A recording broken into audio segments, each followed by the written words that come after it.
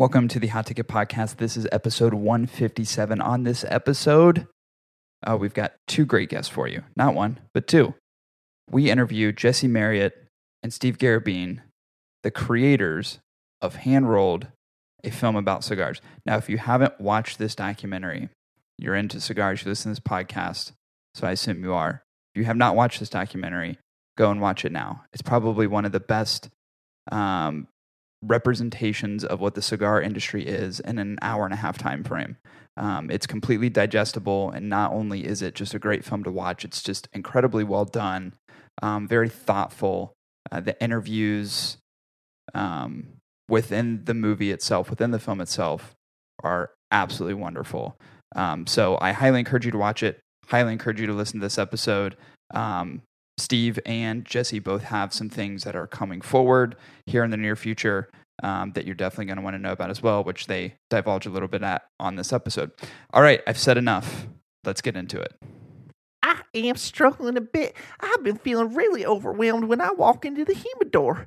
There are just too many cigars to choose from, and I never know what to pick. I'll get the hot flashes, my IBS begins to act up from all the pressure of it. It'd be really nice if someone could just choose for me. Well, have you ever heard of My Cigar Pack? What in the dickens is My Cigar Pack? Well, I'll tell you. My Cigar Pack is a premium cigar club designed to cater unique packs to your door through an innovative platform that takes all the guesswork out of choosing those perfect cigars. Right, you are, Corey. They send you 5 individual premium cigars, a reusable pouch with a Boveda pack, and an add-on item that complements your experience. You can choose from 3 different options: a mild medium pack, or a medium full pack. And My Cigar Pack works hand in hand with real cigar experts and manufacturers to design each monthly combination. Yeah, and you can choose between their monthly subscription pack for $39.99 or a one-time purchase for $49.99, and shipping is always complimentary. Visit mycigarpack.com today to sign up now. New customers will receive $10 off their first order. That's up to a 25% savings off your first pack. Type in promo code HOT10 at checkout to receive your $10 off. Again, visit mycigarpack.com and enter promo code HOT10 at checkout to receive $10 off your first purchase. Get it, dongers.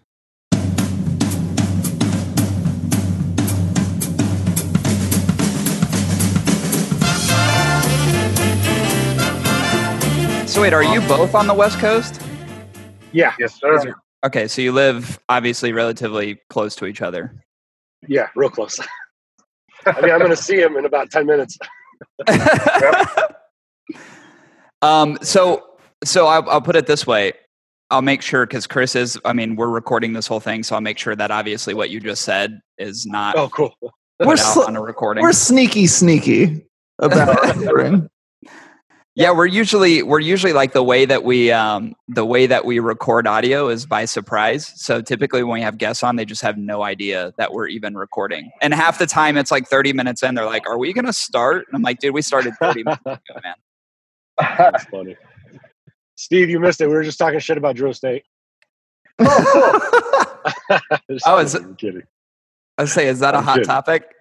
No, totally. Because we could talk about that. Not that I know you're recording now. Fuck that. I feel like Drew Estate's like the Clintons. You'll find yourself like in half your family buried if you talk shit about them. Yeah. Yeah. The Swisher Sweet's got a hand there, so. yeah, I know. That's what I mean. You get those big parent companies. That's what happens. So, hey, when are you coming out to Ohio next? Do you have any? I obviously know like quarantine shutdown puts a damper and everything, but. I don't think this year, man. I don't think this year. So I don't know. Sometime next year, hopefully, but I don't have plans right now. And it could, like it could just happen out of nowhere, but I don't have any plans. Right. Yeah. I think you guys are on a no-go list for us. Oh, really? That's right. No, we can't in California. So. If you leave California and come back, you got to quarantine for 14 days. I think there's like a list of approved states. Oh, really? But I don't think Ohio is on it. Yeah. Because coronavirus is heavy in the cornfields right now. Dude, it's weird. Like for me, you don't know, like, bro. Nothing's really changed. Like it has, because we quarantined like everybody else did. But like when things opened back up, it was, for the most part, it's like it's not a thing. It's just not a big thing here. I don't know.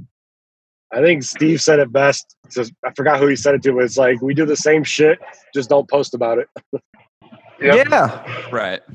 That's the smart move, right? Like, just don't make it publicly known and do your fucking thing. Like, it's not exactly. I don't know. It's crazy. The whole thing is. So how is that, like, in terms of what you guys do and what you execute on? Has that completely changed everything in California? Because I feel like the mayor and the governor are very, what do I want to say? I don't even want to say progressive in the way that they're just like, it's like a hard stance, shut everything down. That's what it seems like, right? Because the last thing I heard was like, it was quarantine lockdown until August. But I don't know if some stuff had loosened up in that time period, but I remember hearing that because I listen to a lot of comedians who all live in LA and listen to podcasts, and they all said the same thing. They're like, we want to get the hell out of here. Like, we don't want to be here anymore. Shit's crazy. Yeah. Everything was open for about 3 weeks, and then they just shut everything down again a couple days ago. So, well, not everything, but in most counties, all the major counties, they shut bars down and everything again. Dude, that's wild. I heard they have this like thing where they encourage people to turn in other people who are not supposed to be out of quarantine. There's a hotline. They did that, and hey, Jesse, there's something for you right there, bro. I don't know if you can read that. No. Sorry. Yeah, they did that, and they posted like a website, and a bunch of like 4chan trolls just started sending dick pics to the hotline. So they had to take it down. Yeah. Classic. People. I was in New York. Dude, people will figure out a way to like expose some of these hard and fast rules that come into place that don't really have like the necessary barriers put into place to stop people from like doing shit like that. It's so funny. Like, people take advantage of that shit. It cracks me up. Of course. Dude, that's the best thing about the internet. You post a public server with like no criteria to post on it, and you just tell people to like turn in their neighbors, and what do you think is going to happen? No shit. On the internet, taking a break from playing video games, sending you all the best dick pics they can find on Google.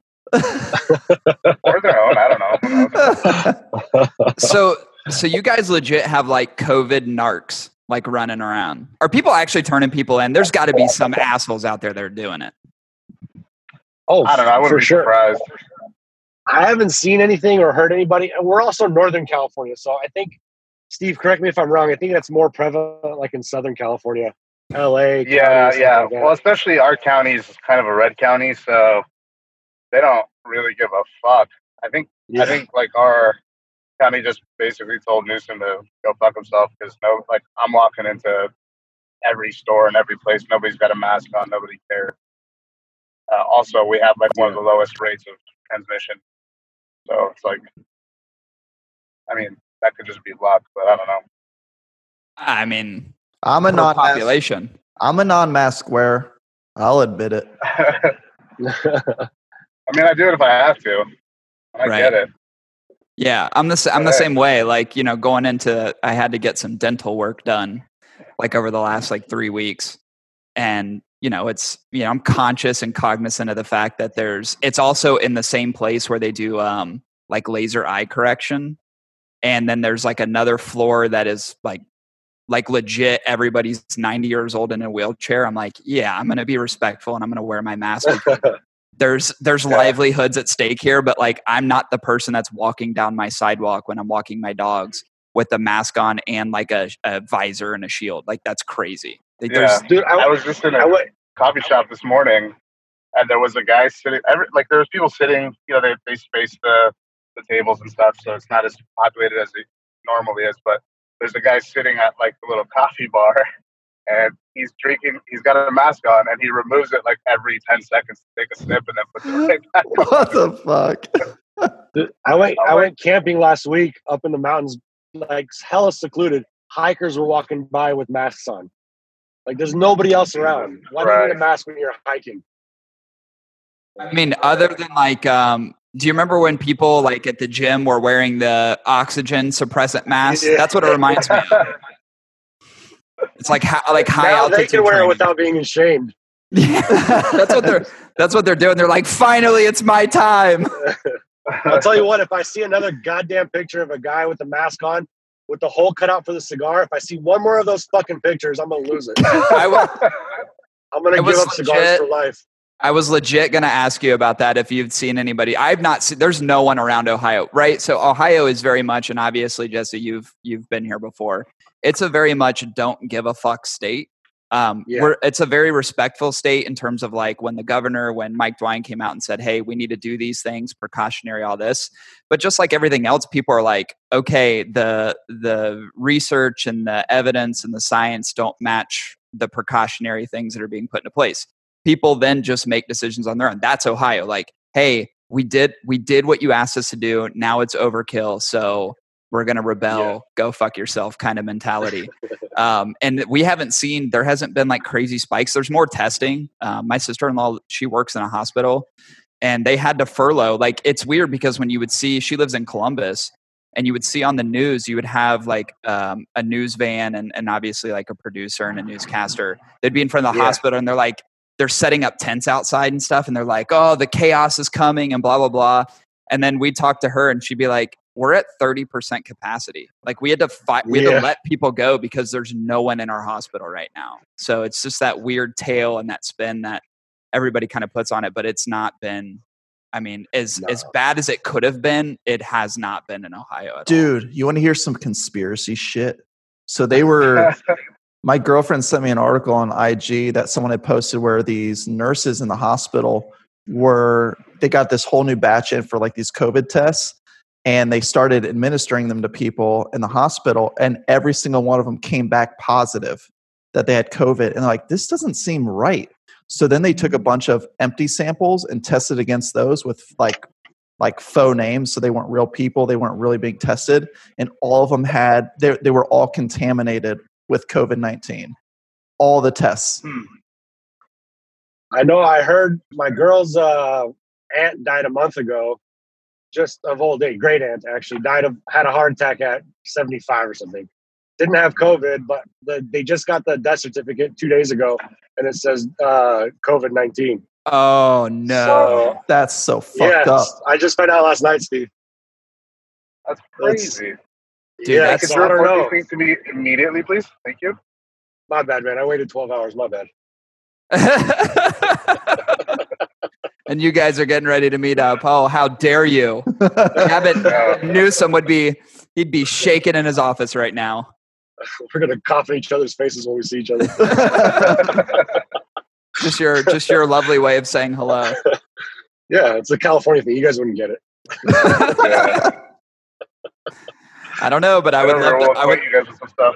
I would say I'd love to come out and try it. Hey, man. Come on out, man. You got a place to stay? No, you're not allowed, though. Sorry. I know. Oh, So you said you have certain states of which you guys can't fly out to, right? Because then that's an automatic 14-day quarantine when you come back. For the record, I'm bloviating right out of my ass. I don't actually know. That's just something I heard somebody say, so I'm repeating it as fact. Well, I will put it this way. I would not at all be surprised in the least. So when you say it, I go, of course that's believable. Well, for sure, when you fly back into California is one of 14 states you have to quarantine after you fly back into it. I don't know from what state, though. I don't know that. So, right. But yeah, it's just either way, stupid. So do you guys have to, for what you've done, obviously, for the hand-rolled documentary in particular, you're traveling all over the place. Like you spend time in Nicaragua, like you're conducting all these interviews. So as you guys conduct your business, like, and I'm assuming you're staying in touch with all those people, obviously, probably pretty consistently. Like what kind of damper does that have on, what you guys do as it interrelates to cigars? Like just the travel piece of it in general. Has that been a huge hindrance for you? We're not traveling currently for it. I mean, the movie's done. I don't know if you knew that. Oh, I've seen it like 10 times. Yeah. So as of a year ago when it came out, we're kind of done with that. We did go to Nicaragua in February for a separate project with My Father Cigars, but okay, we were okay then. Now now if we try to travel, you can't go anywhere. Everything's shut down. There are no flights in and out of Nicaragua except for a freight flight once a week. So I don't know. And the surrounding countries are shut down from what we hear. So if we wanted to do anything right now, we'd be screwed. I flew in from Honduras like a week before they shut down. They were like the first to really shut down, I think. Oh, you're lucky. You're very lucky. Yeah. As I feel like some of those countries, and I know there's some down there where it's like there's been people stuck in the country for months now. Like they're just not ready to go anywhere. Lucky. Yeah, very lucky.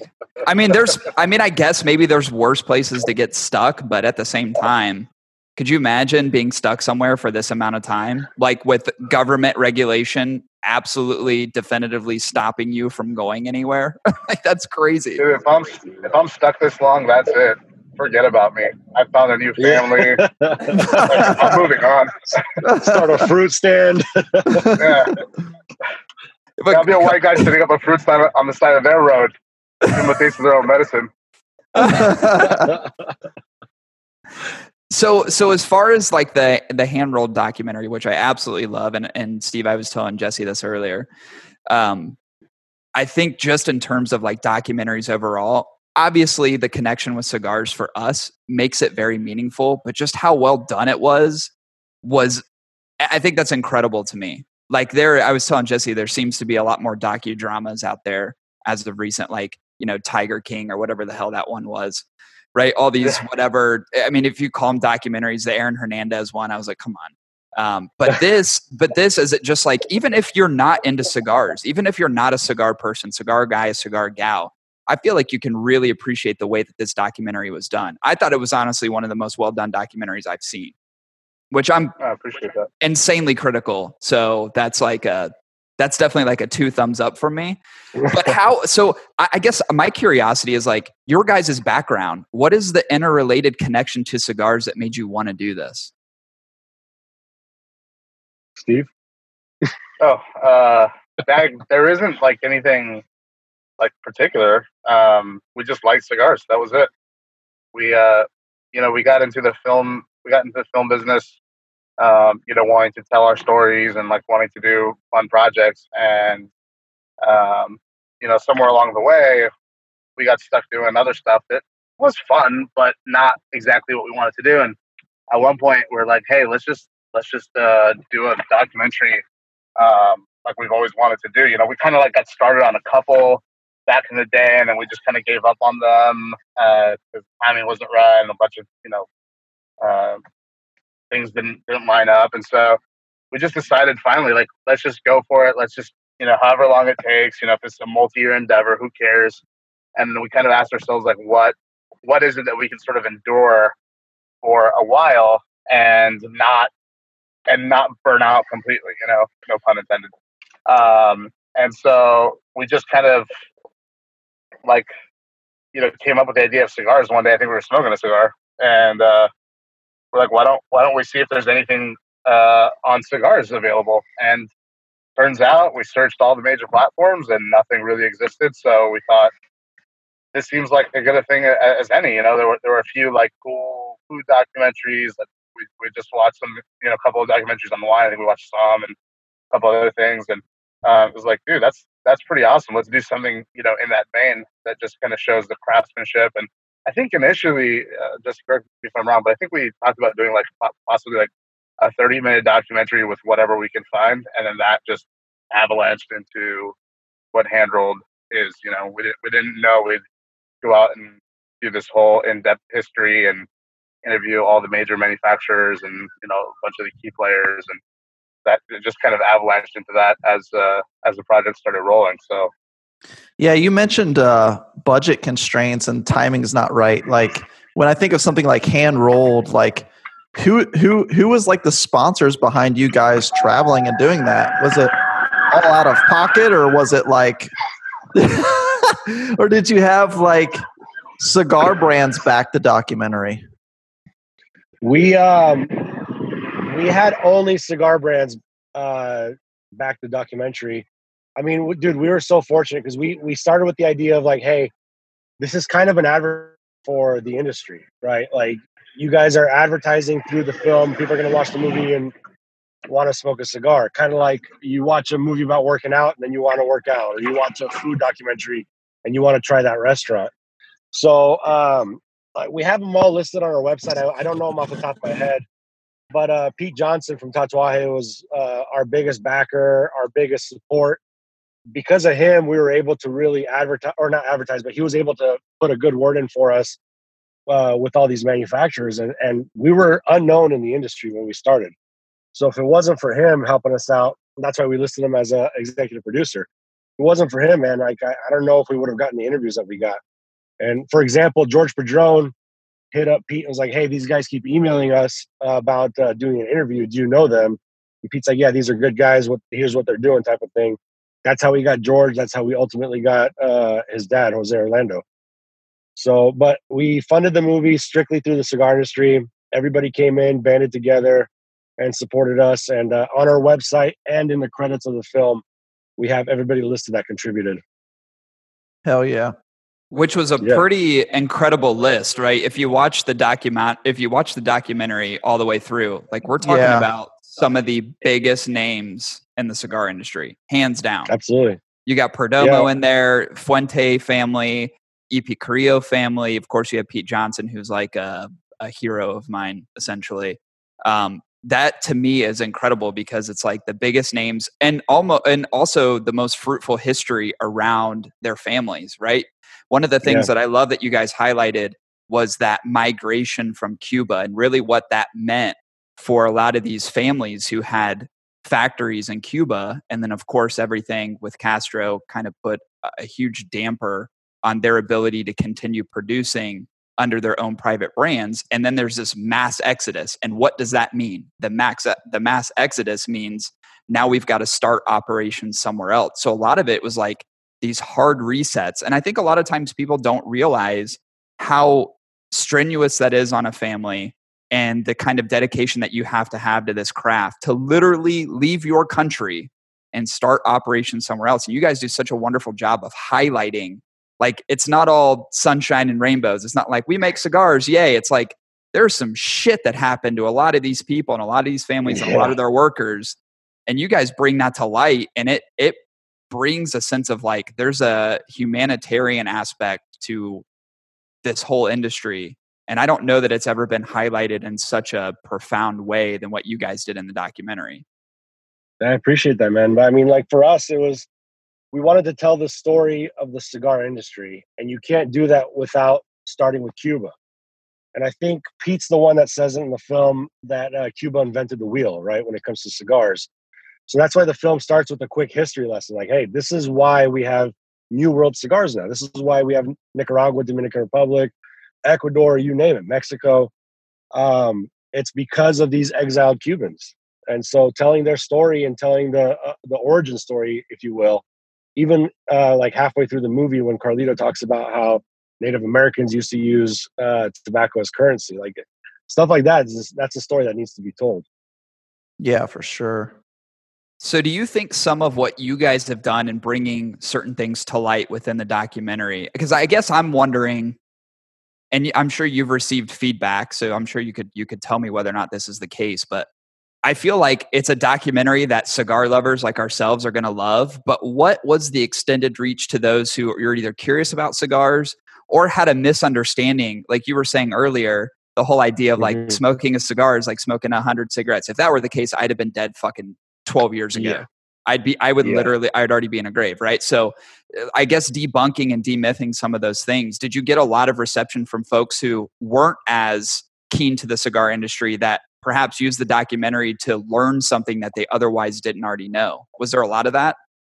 I don't know about a lot, because I mean, you have to remember, we don't hear a lot back from people. Like, it's not like people are going to reach out to us for the most part and tell us their experience with watching the movie. But while we took a year for us to get distribution in order to get the film out on Amazon and all these other platforms. So in that year, we did shop and limited theater releases across the country. And my favorite compliment that we got is either from wives of dudes that smoke that would say like, okay, I understand your love affair with the cigar industry now, or I understand my husband's love affair with the cigar industry. Or the best one is, hey, I kind of want to try a cigar now after watching the film. So stuff like that is huge, man, because you're educating people on this industry that they thought was something completely different up until now. And it's not like they're people that are my age. They're people well into their 50s, 60s, you know what I mean? Like, not old by any means, but they're stuck in a certain mindset. And so that to me was the biggest compliment that we've ever gotten, is just people literally learning something they didn't know before and then kind of changing their mindset about it. And on top of that, guys that think they know everything about cigars, because you'll meet guys in shops that are just like, I know everything there is to know about cigars. But then they'll watch the film and be like, oh, okay, I didn't know this and this and this. And so that's a huge compliment as well. The fact that people can learn stuff from the film and when they presumably know everything. Dude, I learned a lot from the film, and I Same. felt like I already knew a lot. So, Yeah. it's why I've watched it like 7 times or however many times I've watched it. It's ridiculous. I don't even know what the number is. Like every time I feel like we go to the cigar lounge, it's like always on, and I always just sit there and just watch it like it's the first time that I've seen it. So to me, awesome. I really appreciate the effort and the amount of work, because I could tell how much went into it. And that's, I think, arguably probably what I loved the most about it was like the intention behind it and just the connection that a lot of these interviews make to the history. And then not only the history, but like even curtailing it. I love the message towards the end of the documentary, specifically around the restraints of the FDA regulatory process. Like that to me is like, did a good job of curtailing this rich history of cigars and then what it could mean potentially if it all went away through crippling regulation. Like bringing that forward, think about how many people aren't in the cigar industry that have no fucking clue that the FDA is doing what they're doing to try to like cripple this industry that's been around literally forever. It's absolutely, it's insane to me. And you guys do such a good job of just bringing attention and light to that subject that people otherwise just wouldn't know about. No, absolutely, man. I mean, that's the whole scope of it, man. And showing the fact that they do philanthropical stuff with their charities and medical clinics and stuff like that these cigar manufacturers have. People need to know about that kind of stuff. But now we're together. All right, spit in his mouth. Do it. I'm just kidding. Don't do that. Hold on. We said cough. Oh, sorry. I don't want to feed into your Ohio fetish. Sorry, my mind was elsewhere. I'm sorry. Spit in that boy's mouth. Dude, that's literally what it would sound like in Ohio. You literally sound like in Ohio, and I love it. 20 miles from the city. That's what it sounds like. That's Jamestown right there. Oh boy. So in terms of like the like, because I watched an interview that you guys were doing IPCPR, and there was a point in the interview where you said you were surprised by the turnout. I think in a premiere that you did, it was something like 300 people were expected, but like 800 people showed up, and like that was the collective community that was there for the release. Were you at all expecting such wonderful like just representation around the documentary as a whole, or was it like, hey, we're gonna put this out here and see what the hell happens? Yeah, I think we were not expecting that at all. We got to the venue, and I remember the seats were like all spread out. There were like 800 seats or something like that, and we were just like, "Oh God, this is gonna look so empty." Like, you know, there's going to be a smattering of people. Like, this is going to suck. It's the first day of the convention. Like, who wants to go and then spend like the evening before the party, like watching a movie, and everybody's like about to get ready for the dinner. And so we were actually like kind of worried. And then people started trickling in, and then more people started trickling in, and then more people started trickling in. And we got to the point where I'm looking around the room, and people are standing in the back, and that blew us away. That's when we kind of knew we had something, and people were actually interested in this thing, you know. Because I mean, yeah, it's a target audience that's there at IPCPR, but you know, it's just something like nobody really knew what it was back then. You know, it wasn't like it had been out and people were already talking about it. You know, like I flew in a little late because we had just made some edits to the film, and I had to export the new version of the film. So like I delayed my flight like 5 or 6 hours that day or something and flew in later. So that's how fresh it was. I mean, it was just right off the cutting room floor. Dude, that's wild. Like, do you think like after doing the documentary, like interviewing all of the brands and manufacturers, assuming you were into cigars in at least a small amount beforehand, how much has that changed afterwards? Are you guys more into cigars, or is it still kind of a hobby thing? Actually, we're less into cigars because they're like cigarettes, really. No, we were definitely into cigars before. We smoked them, collected them. That's why we did the film, because for us it was like, oh, this is a no-brainer. We should do this on cigars. But definitely after the fact, sitting down with people, talking to them about their stories before even getting them on camera, you develop a whole new appreciation. Seeing them rolled and all the processes. I mean, you guys know the processes are insane from seed to smoke. So seeing all that, you develop a new appreciation. And yeah, man, I mean, for us, it's like it's a love affair. It's not going away. It's something that we're really passionate about, and we don't want to stop being involved with the industry as much as we are right now, even though we don't have a brand or anything like that. But it's just like being involved from the outside is freaking amazing.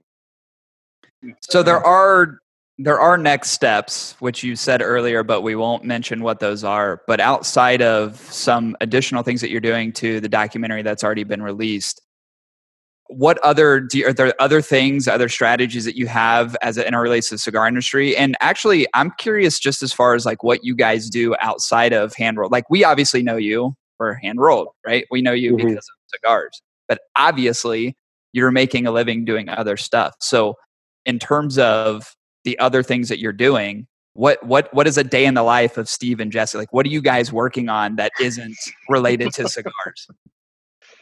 There's so many answers we can give you right now, and you'd never know. Well, we're about to get on a jet ski, not together. We do a lot of gay porn. My stage name is Hog Johnson. Don't look it up. Steve is Asaconda. And, I mean, we do commercial work. So our whole livelihood is producing commercials and telling stories for companies and or personal stories, or we do a lot of philanthropic stuff as well. That would have started. I know, I almost didn't get it out.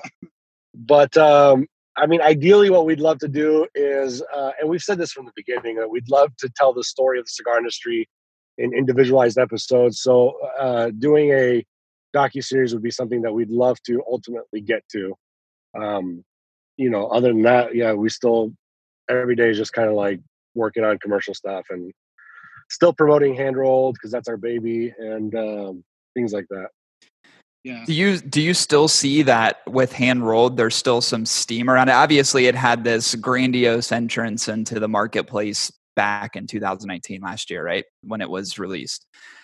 Does it still have momentum? Is it still giving and kind of like shining light? I mean, you said sometimes you don't get direct consumer feedback, but I feel like as people make an entrance or they have intrigue about the cigar industry, I'm not sure that I personally would point them any other direction as far as like knowledge and experience. You have all these like online outlets, right? Informational websites. You have places like Half Wheel that are great with news. You have Cigar Aficionado, who's specifically into like the luxury lifestyle and the ratings of cigars. But in terms of like information and really understanding the history, I'm not sure that I would want to point anybody else in another direction. And the hour and a half that you guys produced, I feel like not only gives the rich history, but gives just a ton of information and very digestible. So are you seeing that as part of like, hey, this is over a year later? Are people still like intrigued by it? People who are actually wanting to get in the industry? Well, I mean, that's why we continue doing like interviews like these and stuff, because we're finding out that, even though we've been promoting it and the cigar industry isn't huge, every day people are finding out about the film. So it definitely isn't rolling out as much as it did right at the beginning. But yeah, people are still, we're checking our Amazon and iTunes accounts consistently, and seeing the viewership rates and stuff like that. And it's still definitely every single day, just about. There's, viewers either downloading it or watching it or rewatching it or whatever. Some of the sites have more information, some have less. So, but one thing that we thought sort of in making the film is a lot of this information, like you can piece through reading like, decades worth of Cigar Aficionado and try to figure it out. But one thing we figured out, while we were editing is like, this is probably the most in-depth hour and a half you'll get, like return on investment. If that's all you have to watch, like, I mean, there's some great interviews out there like that you could read on Cigar Aficionado. We've read them all just about, during the pre-production time for the film. But if you just got an hour and a half, this is probably the most jam-packed, contextualized. That's one thing we try to do, is we sort of divided everything by decades to contextualize it. And so, yeah, I mean, it's really, not to toot our own horns, but it is really like a fountain of knowledge for the industry. And we, we just told the story as it came. We didn't try to include any of our own biases in there or anything like that. So, but yeah, I mean, to answer your question, yeah, people are still watching it, and we hope more will, as a result of these conversations and yeah. Oh yeah. I will say one of the things that I really like, I enjoyed the whole thing, but the use of the tobacco plant as it continues to climb over periods of time, like going up the plant into each individual leaf, I thought was so cool. Like that's something that like I feel like a cigar guy really enjoys and appreciates. Yeah. Shout out to our buddy John Horton, who animated that for us. So I was thinking about this whole time, like for all the people that you were talking to, right? Pete Johnson, all these amazing people in the industry. What was your favorite part? Favorite part of talking to people? Yeah, like through the whole experience, what did you guys attach to the most? Like I'm sure there was numerous amounts of things, but like something that sticks out in your head that says like, this particular interview or this particular interaction was absolutely awesome. I want to hear some of the stories behind the scenes. Well, the theme of the shoot the entire time, every time we sat down with somebody or after we had just finished an interview, we would look at each other and just be like, what the fuck are we doing here? Or how, like, we have no business being in any of these interviews, right? So that was the theme the whole time. But I think the one that sticks out the most for us that we've talked about the most is Jose Orlando Padron, because we shot the interview with his son the night before. He shut off his cell phone, shut off the phones in the factory where we're at, or the distribution center that we were at. And we were with him for about 5 hours, just interview, then hanging out, smoking and drinking afterwards. But his dad couldn't get a hold of him that whole time. So his dad was freaking out because his factory got bombed. The one in Nicaragua got burned down. So he has this history of just getting fucked with. So he's like, well, these 3 white guys that came into the factory today, like, they have my son hostage, right? So the next day he explained to his dad, like, no, this is what they're doing. They're doing a movie about the industry and they're good guys or whatever. And his dad's like, well, I'll give them an interview if they want. So, and then he became sick, as we all know. That was his last on-camera interview before he passed. So for us, that was huge because, I mean, complete happenstance. And it's because of Padron, for the most part, that we have Nicaraguan tobacco. You know what I mean? And with the, it's crazy. So the fact that we sat down and had that interview with him, even though he was frail, he couldn't smoke a cigar. He had to sit in a specific kind of chair, which sucked for us for the interview because we didn't like those chairs that he was sitting in. But, like, that's the kind of story, is just like, dude, you get what you can at the time and that's it. Yeah. And it happened to be his last on-camera interview. So that for us sticks out the most for sure. But every freaking guy we interviewed, we did about 65 interviews, of which 38 or 39 made the final cut. Every single time we looked at each other like, what are the odds? What are we doing here? Like, this is insane. So it was we were constantly on a high.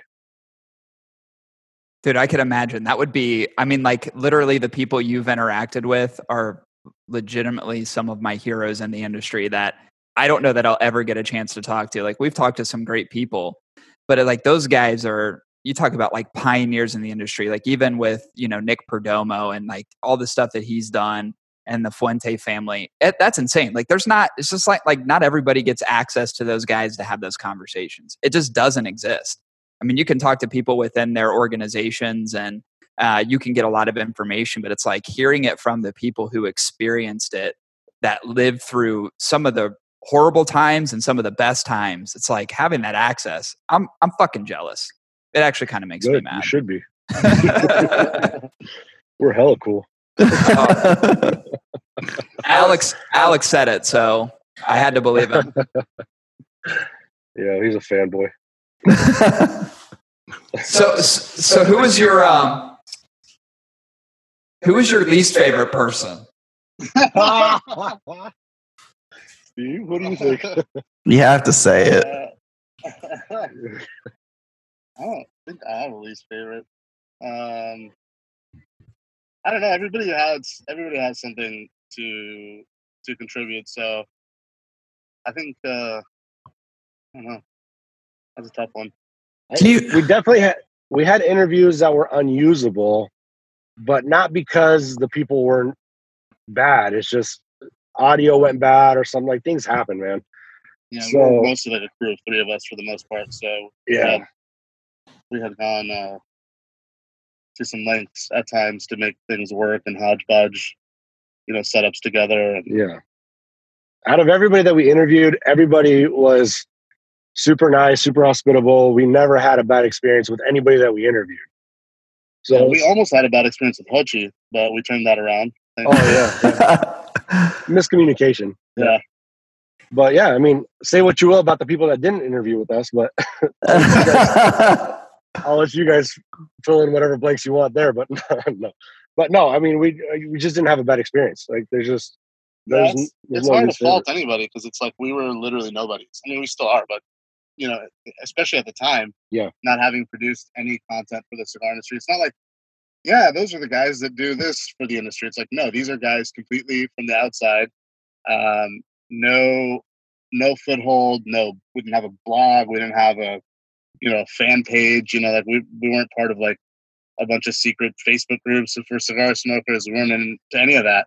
We were just like a couple of guys out in Northern California that liked cigars and knew how to use a camera pretty well and maybe how to tell a story or two. So, again,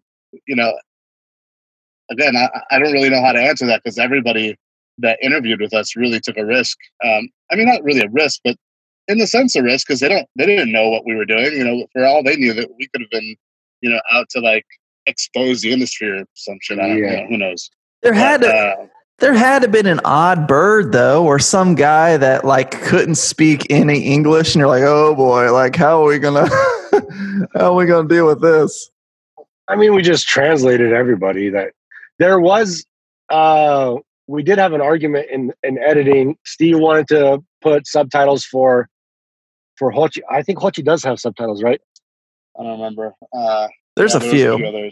There's a few, but like Hochi and like Hirochi Robaina, we had to argue whether or not they needed subtitles because to us it seemed like you can understand them, but like is to a couple of us, to Steve and the other editor, maybe not so much. So we understood them because we knew the context and we remember the interviews and stuff. But some of the English was rough, and so I don't know. You just adapt. I mean, settling on a few, but no, that's the thing. Like maybe I'm just looking back through rose-colored glasses, but I don't honestly remember like a really bad experience with anybody. Like it was cool.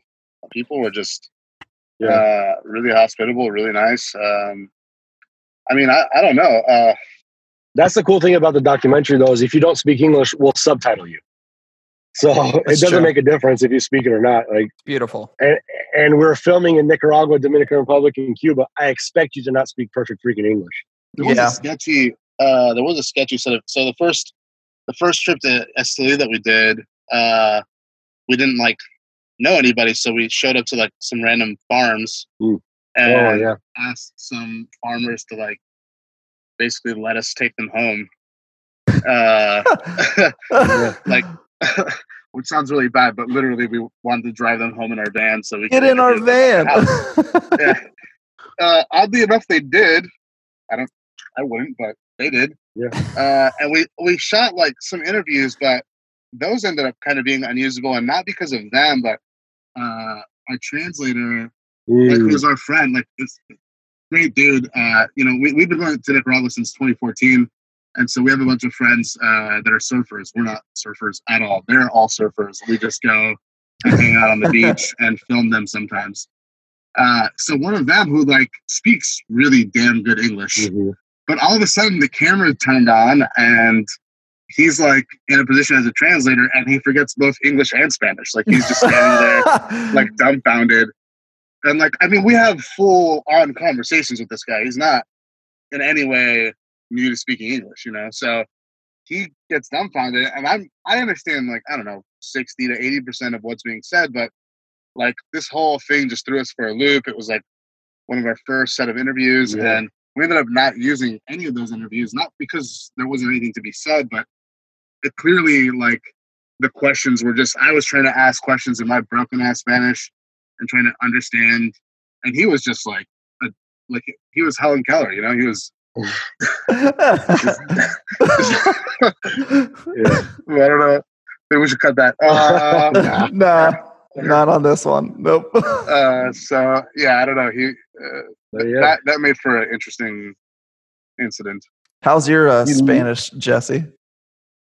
Not good. It's all right. It's pretty good. You learn a lot quickly. You learn a lot quickly. You do, yeah. You know, sign out for the shitter. Yeah. Yeah, and the library. That's true. Like the two default things people know how to ask for or say in Spanish. Exactly. Was there anybody that you didn't get a chance to interact with or interview that you wish you would have? That maybe in a potential like part 2 or part of like a next adventure when it comes to what you're doing?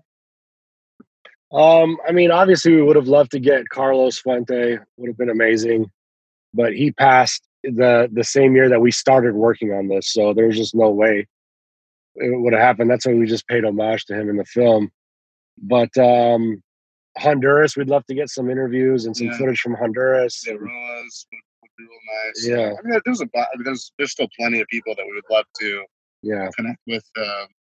It's just, at some point we said we could still try to go and get more interviews, or we can put this thing out because we have so much footage already, and it's been 3 years, and so that's we just decided to finally put it out, and like we could have probably fundraised a little bit more and made another trip and like get to some of the people that we really wanted to get to. I mean, I would have loved to go on round 2 with some people, because like some of the early interviews, even like Nestor, like we had 20 minutes with Nestor because he was like one of the first interviews that we did. And one, like we were just freshly getting used to setting up all our gear like really quickly and, hauling it out of vans and like, getting everything ready. And so like we got 20 minutes with him, and I'd love, to follow up that interview with like another 2-hour-long interview, because their family has the Placencias. They have so much history and so much to say and all that stuff. So, I mean, there's plenty of people we'd love to get and plenty of people we'd like to circle back to. Yeah. Even like Nick Melillo is a great example. We shot an interview with him early on in Nicaragua. And then a year later, we shot a new interview, which is the interview we used because it was like 2 a.m. when we shot the interview. We weren't drunk or anything. No. That's not what I'm saying. No. But the interview just didn't work. And we had a chance to interview him again. So yeah, there's some stuff like that we could have probably redone. But I mean, we're proud of what we got so far, and no regrets, man. Yeah, I think it's so. I was just thinking in terms of like, there's so many people who have had such a great impact on the industry, from manufacturers, like the guys who actually are rolling the tobacco, growing it, rolling it, have the whole production, and then you have brands, right? Then you've got a subset of folks who get into the industry but don't necessarily interact at a high level with the actual operation. So there's that piece of it too. Or I think like guys like, obviously Nick has been in the industry for a long time and worked at Drew Estate and has done incredible things. But there's guys that you just mentioned, like the Placencia factory, that literally has done everything for well over 100 years, which is incredible to me. So I feel like just like the amount of knowledge and the stories and the history, you guys uncovered a shit ton, but I still feel like there's got to be like a part 2, part 3, part 4, part 5, part 6, because there's so much to talk about. Maybe like a Euro trip one where it's just nothing but European cigars, huh? I mean, twist our arms. I mean, what? Yeah, yes is the answer to whatever question that was. But yes, we'd love to do. That's why we think a docuseries would be more beneficial as a follow up rather than another movie.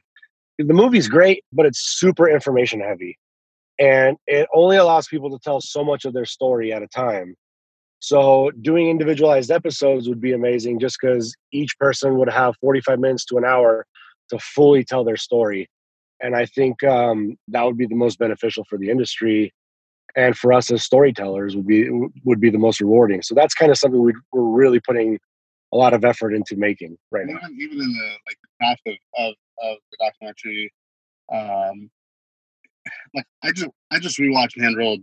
What was it? Last 2 weeks ago. 2 weeks ago. Mm-hmm. For the first time, I probably hadn't seen it in 3-4 months. And so it wasn't a fresh set of eyes, but it was a lot fresher than I'd been used to.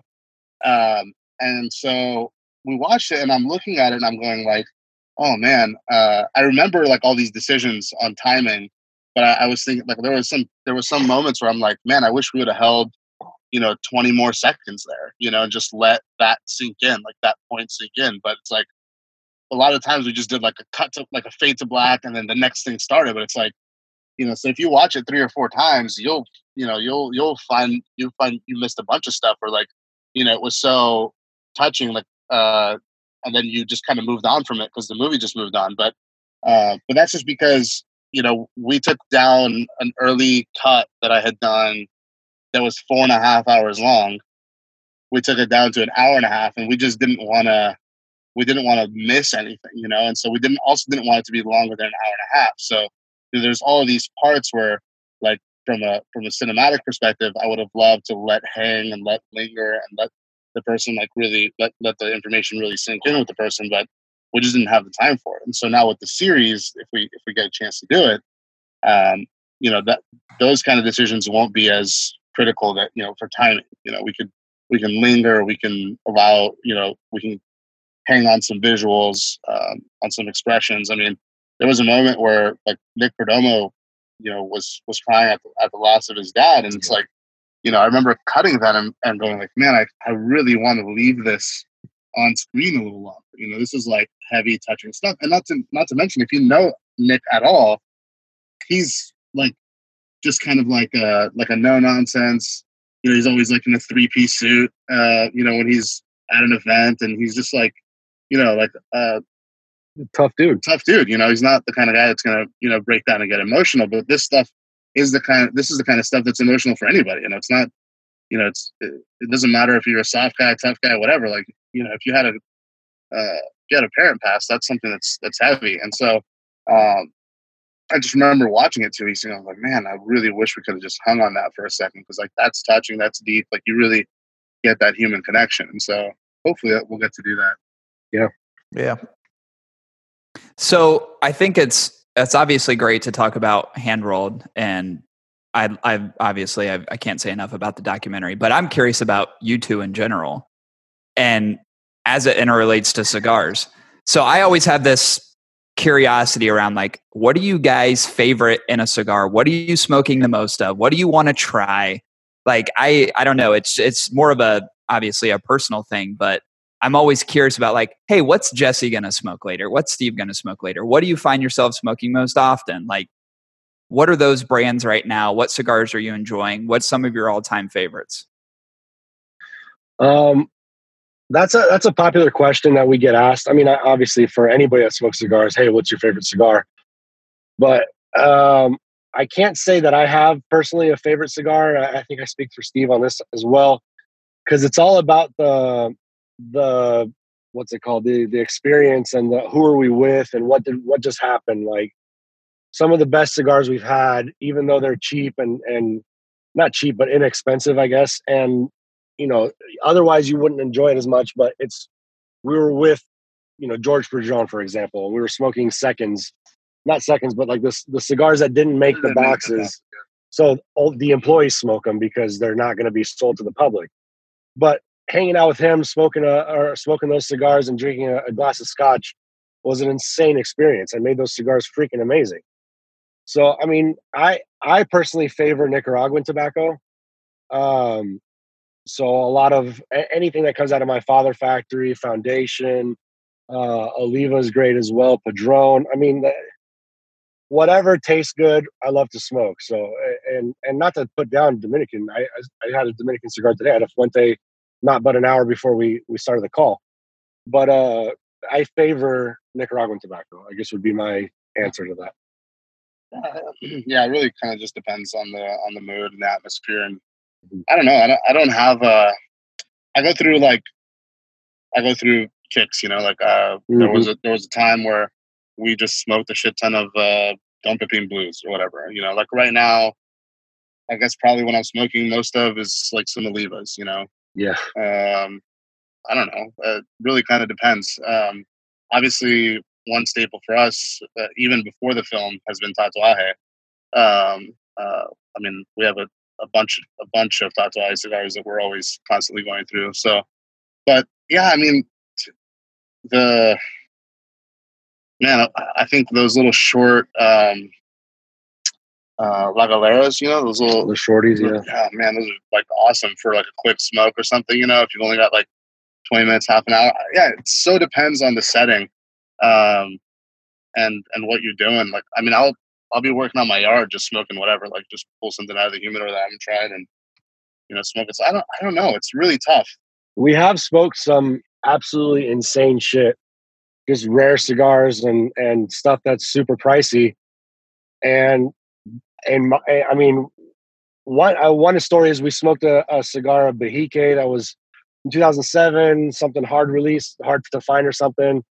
And the guy was telling us, hey, these are worth about $1,000 a cigar.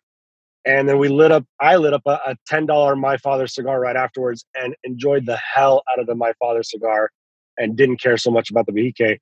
Not to say that it's a shitty cigar, but it's just like the flavors are different. Yeah. I mean, so we've smoked some crazy shit, but I mean, it's funny that the least expensive cigars we've had happen to be during like the best times of our lives, or the people we were with were freaking awesome. And those were the ones that stick in our heads, Yeah. So like the environment is kind of what is more conducive to the overall tobacco smoking experience as opposed to just the cigar itself. And we've talked about that. We talk about it on this podcast literally all the time, where it's like some of the most fondest memories or what you remember most about that experience was kind of where you were at, what the setting was, and maybe sometimes less about like, here's these profound flavors that come from this cigar, right? Like it ends up being more than just a cigar, and oftentimes becomes more of the connection that you have with the environment around you and the people around you.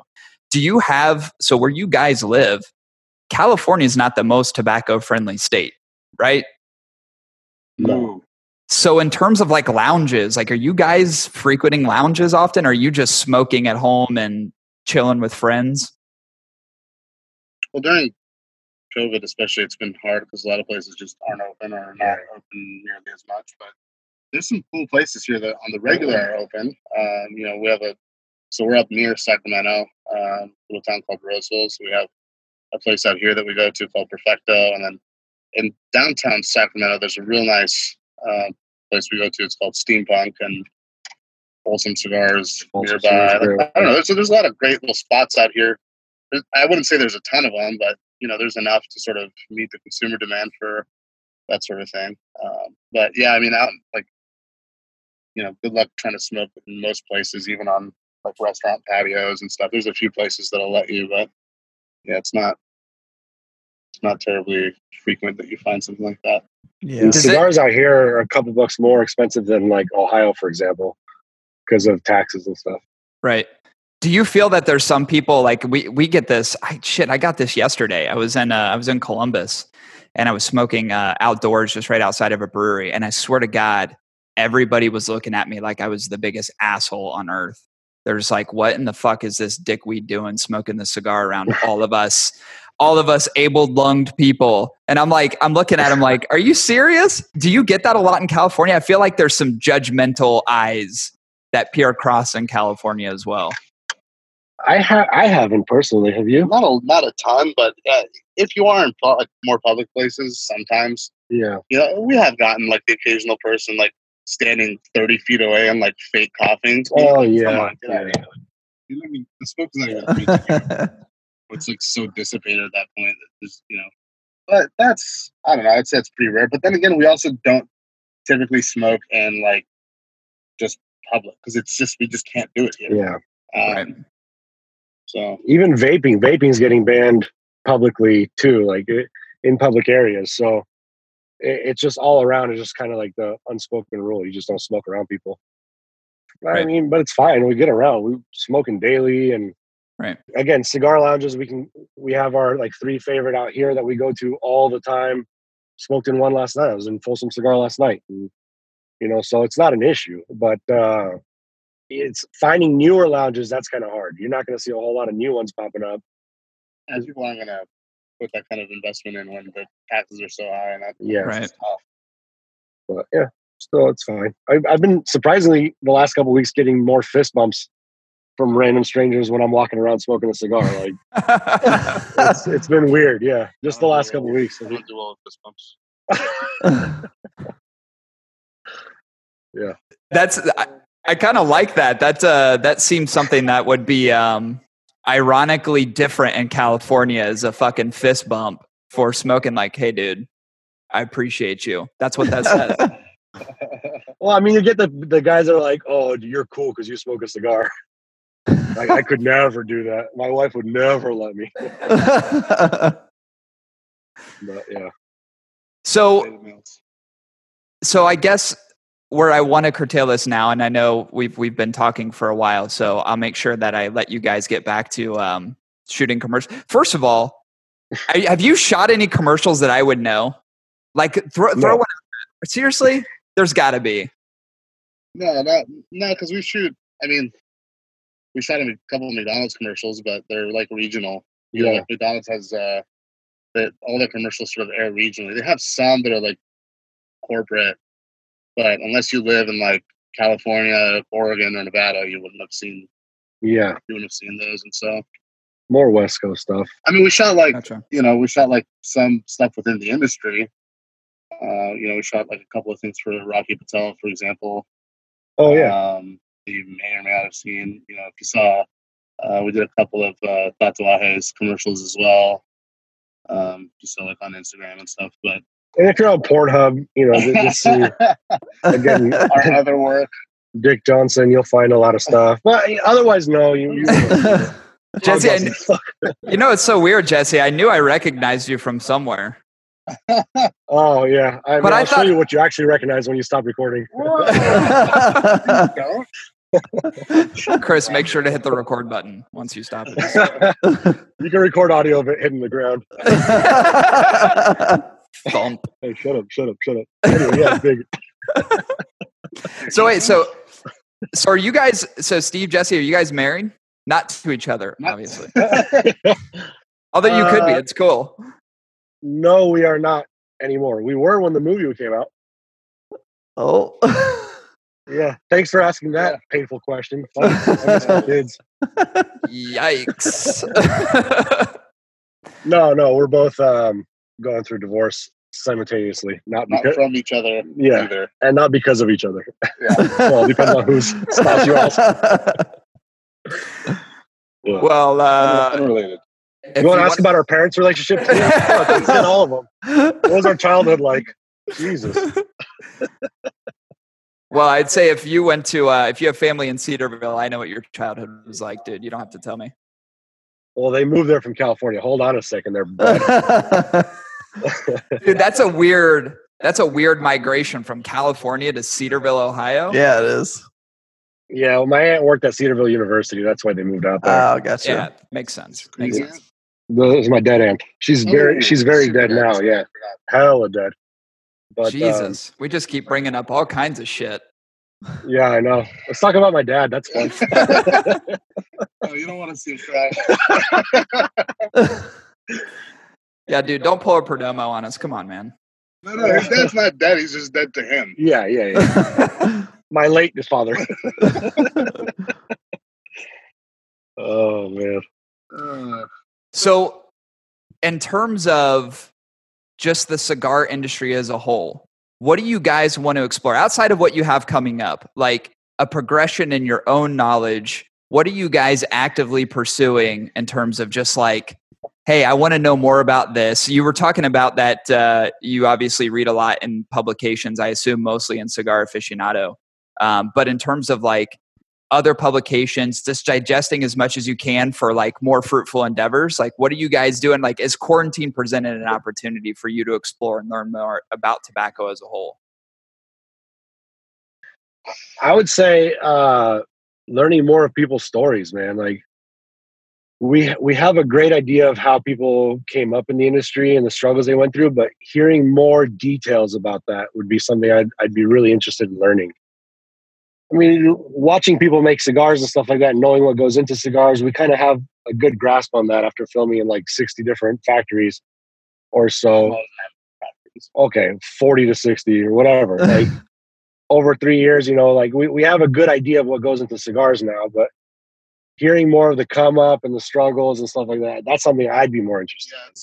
We're heavily focused on like the human story, and that's sort of where it starts and ends for us, you'll notice Sandro, like, they don't ask anybody about their blends and what they put in their cigars, like aside from just general sort of questions about cigar making.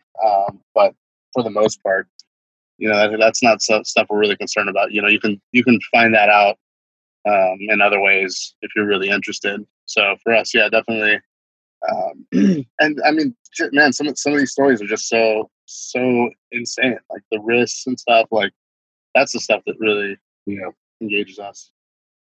Yeah, that was something that I think I enjoyed quite a lot, just in terms of the documentary, almost like a sense of refreshment. Because like I've watched interviews with both of you at IPCR, I believe in 2018 and 2019. And a lot of what you get in just like IPCPR coverage is like regurgitated information, right? You have media outlets that are asking heads of organizations, manufacturers, brands, like, what's the new hot thing coming out? What's this? What is it comprised of, right? The really nerdy shit. But there's not a humanistic piece to that. It's just what's fresh, what's new. It just seems kind of, I don't want to, it's not that it's not authentic. It's just, it's not, there's no depth to it. So it was cool that the documentary exposed the depth to the industry that otherwise people just wouldn't get exposed to. Like just I would say common folk who love cigars, just you don't get that through IPCPR interviews that are plastered all over YouTube. Just doesn't exist. Mm-hmm. Yeah, I mean, especially because at IPCPR, they're there for one purpose, like to buy and sell, and there's nothing wrong with that. It's just not the type of like people like we didn't do any interviews at IPCPR, nothing. No. We didn't even want to. It's like people are in like I need to sell mode, and if they're not selling, they're thinking about selling, or buying or whatever, and so those interviews are just never going to come out great. There's so much noise, there's so much stuff. Like for us, our best interviews, we had like opportunities to sit and hang out with people for days or a day or at least a few hours beforehand and just shoot the shit and get to know each other and get comfortable, because it's really hard to just walk up and tell somebody to sit in a chair and just start asking them all kinds of questions and expect them to just be comfortable and open and whatever. Like it's never gonna work out great, so yeah, it's really hard to get those personal stories at IPCPR, and if you've been, you kind of know the environment. It's just fast, sell. Yeah. So I've got one last question, and then I promise I'll let you guys get back to doing what you're doing. Jesse, what kind of hairstyle are you going to change your hair into next? What's it going to look like a month from now? It's going to stay the same for now. Dude, I swear to God, it's like every time I've seen you just in like Instagram or in a video or whatever, it's like you fucking morph. You're like a goddamn California chameleon. It's the weirdest shit I've ever seen. Hey man, you got to blend in to fit in, man. So That's not even a saying that people say. it is not. No, it's staying the same. Thanks, man. Yeah, my daughters thought it'd be funny if I had pink hair, so I went Dude, a little pink. That's cool, though. Anyway. Yeah. It's pretty dope. Thank you for bringing that up. Yeah, let's go back to the daddy issues. Let's go back to that. That's more fun. So I think you guys mentioned earlier, I said I had one question, but I actually have one left. In terms of you've conceptualized what you did with Hand Rolled, and I think you kind of gave me a little bit of a time frame of at the inception to final production. How long was that time period? That seemed like it was a pretty long period.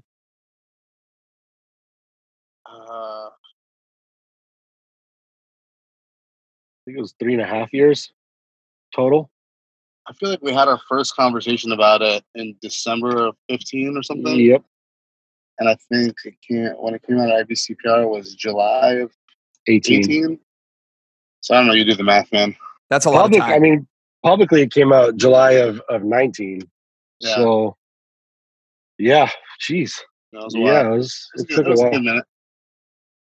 Yeah, that's a good long while. That math out. But I mean, it took us 2.5 years to film it. We did a year of pre-production, and then getting the distributors lined up and getting it ready to be released took almost another year. So yeah, it was a grip. It took some effort. It's like we've said it a few times. You know, if we could do it all over again, we could do it in half the time and twice as good. You learn a lot going through something your first time. Yeah. You know, most of the stuff that we put out for our just corporate work or commercial work, you know, is generally speaking 30 to 90 seconds. This was 90 minutes. So, you know, it's a whole different endeavor, you know, and everything's changing, you know, like not having, when we like finish our commercial work, we just hand it to the client. You do whatever the hell you want with it. Like we're done. Our job ends there. But then, you know, like figuring out how to deliver the product is a whole new like ballgame now. You know, you have all these companies that like are here from like the DVD days, and they're trying to get you to distribute to them and sign over rights and stuff. And it's like we've never done it before, so we're asking a million questions and taking a bunch of meetings and trying to figure it out. And now we get it. You know, we get how to load these things and how to do them, and you know all the crazy requirements that you have to go through. But it's something that took a long. You know, every step of the way was like a learning process. You know, every single step of the way. So, plus it wasn't like when we say, you know, 3.5 years or whatever it wasn't like we were working on it every single day. You know, like there went months and we wouldn't touch, you know, the project because, you know, we didn't have a trip lined up or any funding or whatever. You know, we were just working on our other shit. So, we could only go to these countries during the harvest to get anything worth filming. So that's end of December to beginning of April-ish. Or beginning of May, depending on the country. So when the harvest is done, we're kind of done till the next harvest, you know. So that took time as well. If everything was open year round, we could have finished filming in a year. Pretty. Well, and if we had funding and you know, like part of it was too, like you know, we got our first interviews sort of on a whim in January of 2017. Mm-hmm. I think we first fired up the camera and hit record on our first interview. And we got a few interviews that year, but it's like people still weren't responding to our emails, you know? Yeah. We got a shit ton of interviews in January of 2018, you know? Yeah. So it's not, you know, it's not as if we had everybody lined up and dialed in and everybody was ready to go and ready to sit down for interviews, you know, because people still weren't responding to our calls and our whatever. I mean, I think once we filmed with Schenken, everything sort of changed, you know, like everybody started paying attention, and that was like an awesome moment for us. Yeah, that's like you got the big guy, and then it just like has that trickle down effect where it starts opening up pathways and doors to access to other people, which is really cool. Well, I'll tell you this, guys. I can't say it enough. Well, one, I appreciate you both being on with us. Yeah, very fucking cool. Thank you for taking your time out. But just two, I know I have a sincere appreciation for what you've done. And I know there's a ton of people that I know personally and then other people throughout the industry that appreciate what you guys put together and broadcasting out something that was actually meaningful in the cigar world. There's a lot of things that are they're just whatever. But the informational piece, the humanitarian piece of it, the connection to the families, the history is absolutely fucking incredible. It's the best thing I've seen done ever for cigars. So I'm glad it was you guys. I'm glad you put it out there. And I will tell you this, I'm really excited for whatever you do next as it relates to the cigar industry is going to be badass. And I know I'm itching and waiting for it. And I'm sure a ton of other people are as well.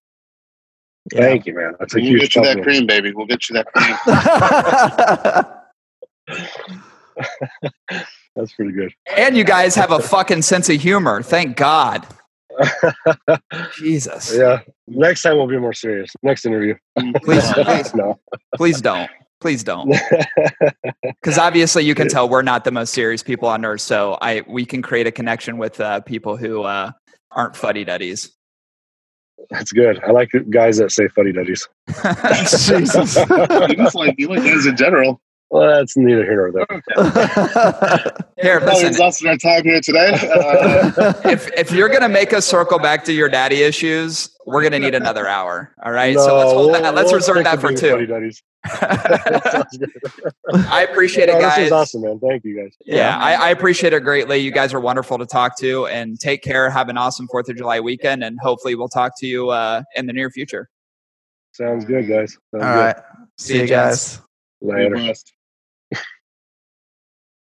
Okay. That was fun. It was.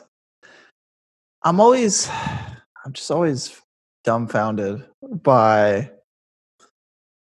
the stories. Like I just literally don't want to speak. I want to be that like fly on the wall every single time.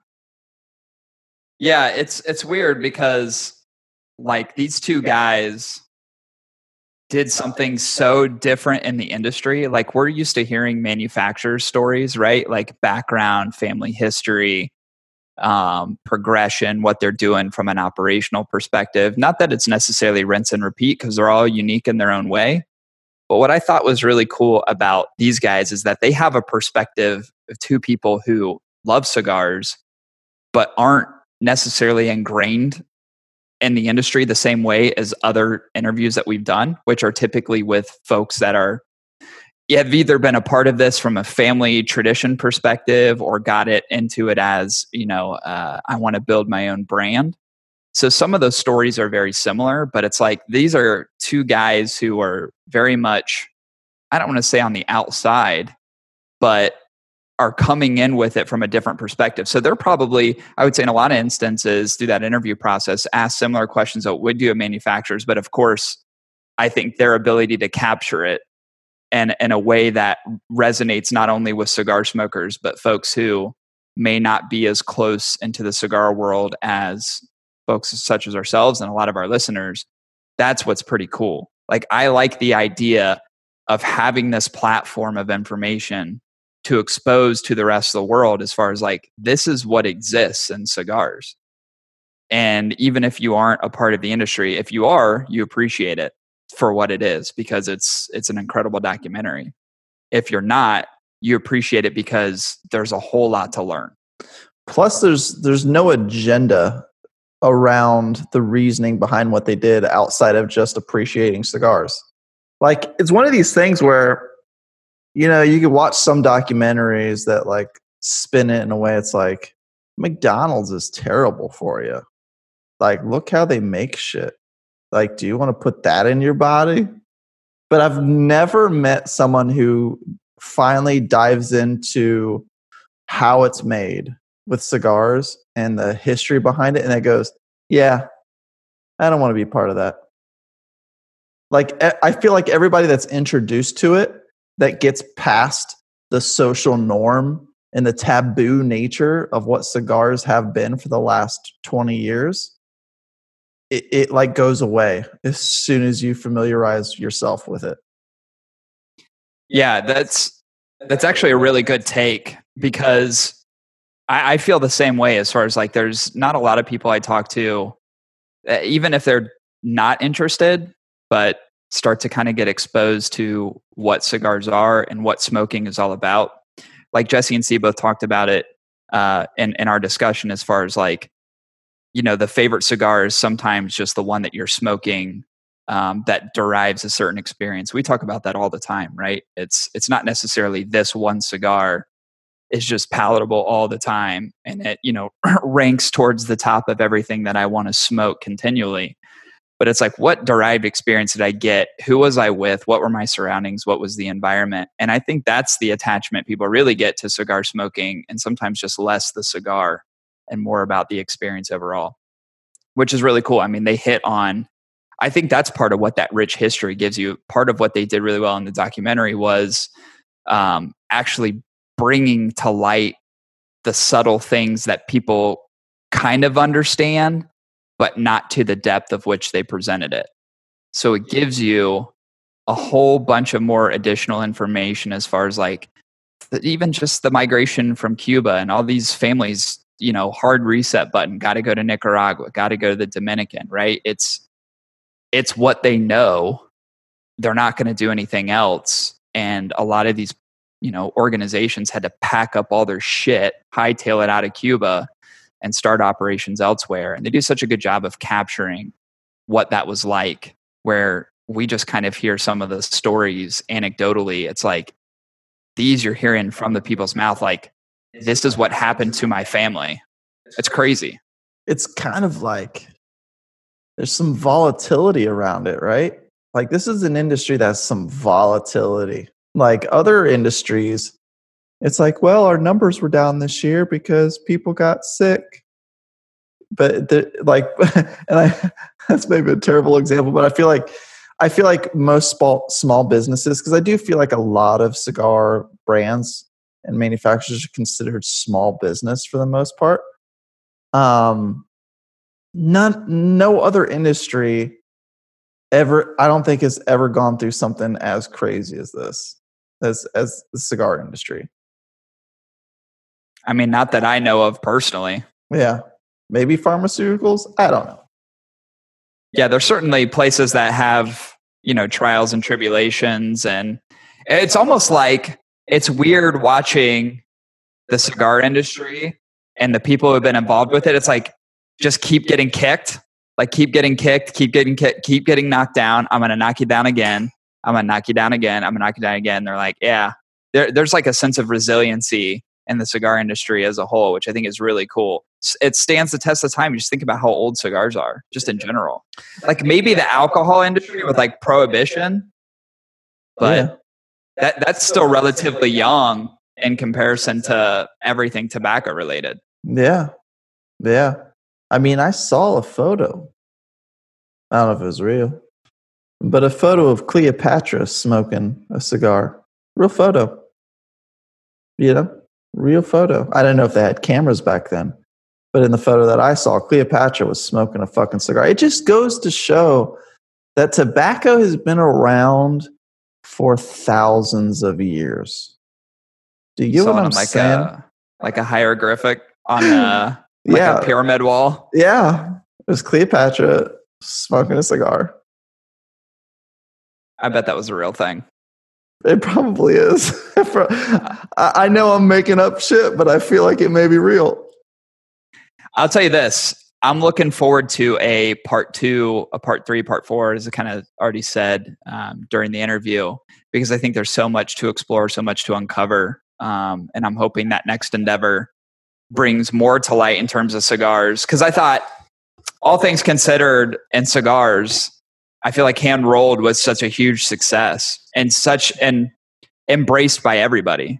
So I'm hoping that continues on. What if they do an expedition where they go through old Mayan temples, and the reason that the Mayans aren't in the Mayan area is because they had to move their tobacco farms to other parts of the world, but it was the biggest industry in the world. Think about it. Listen, if the Mayans can't get the calendar right, they're not getting tobacco right. But they're really good with calendars. Oh, let's wrap this shit up. episode 157 concluded. Glad we got to spend time with Jesse and Steve, obviously before the 4th of July weekend. I don't know that that's exactly how I wanted to roll into the weekend, no pun intended. That was a great opportunity to talk to two guys that have experienced a lot in a short amount of time. So I thank them a ton, greatly appreciate their time. Yeah. And again, looking forward to what they're going to do in the future. Whatever it is, it's got to be pretty fucking amazing. So yeah, ditto. All right. Well, we don't have any alcohol, but times are rough, you know. Cheers.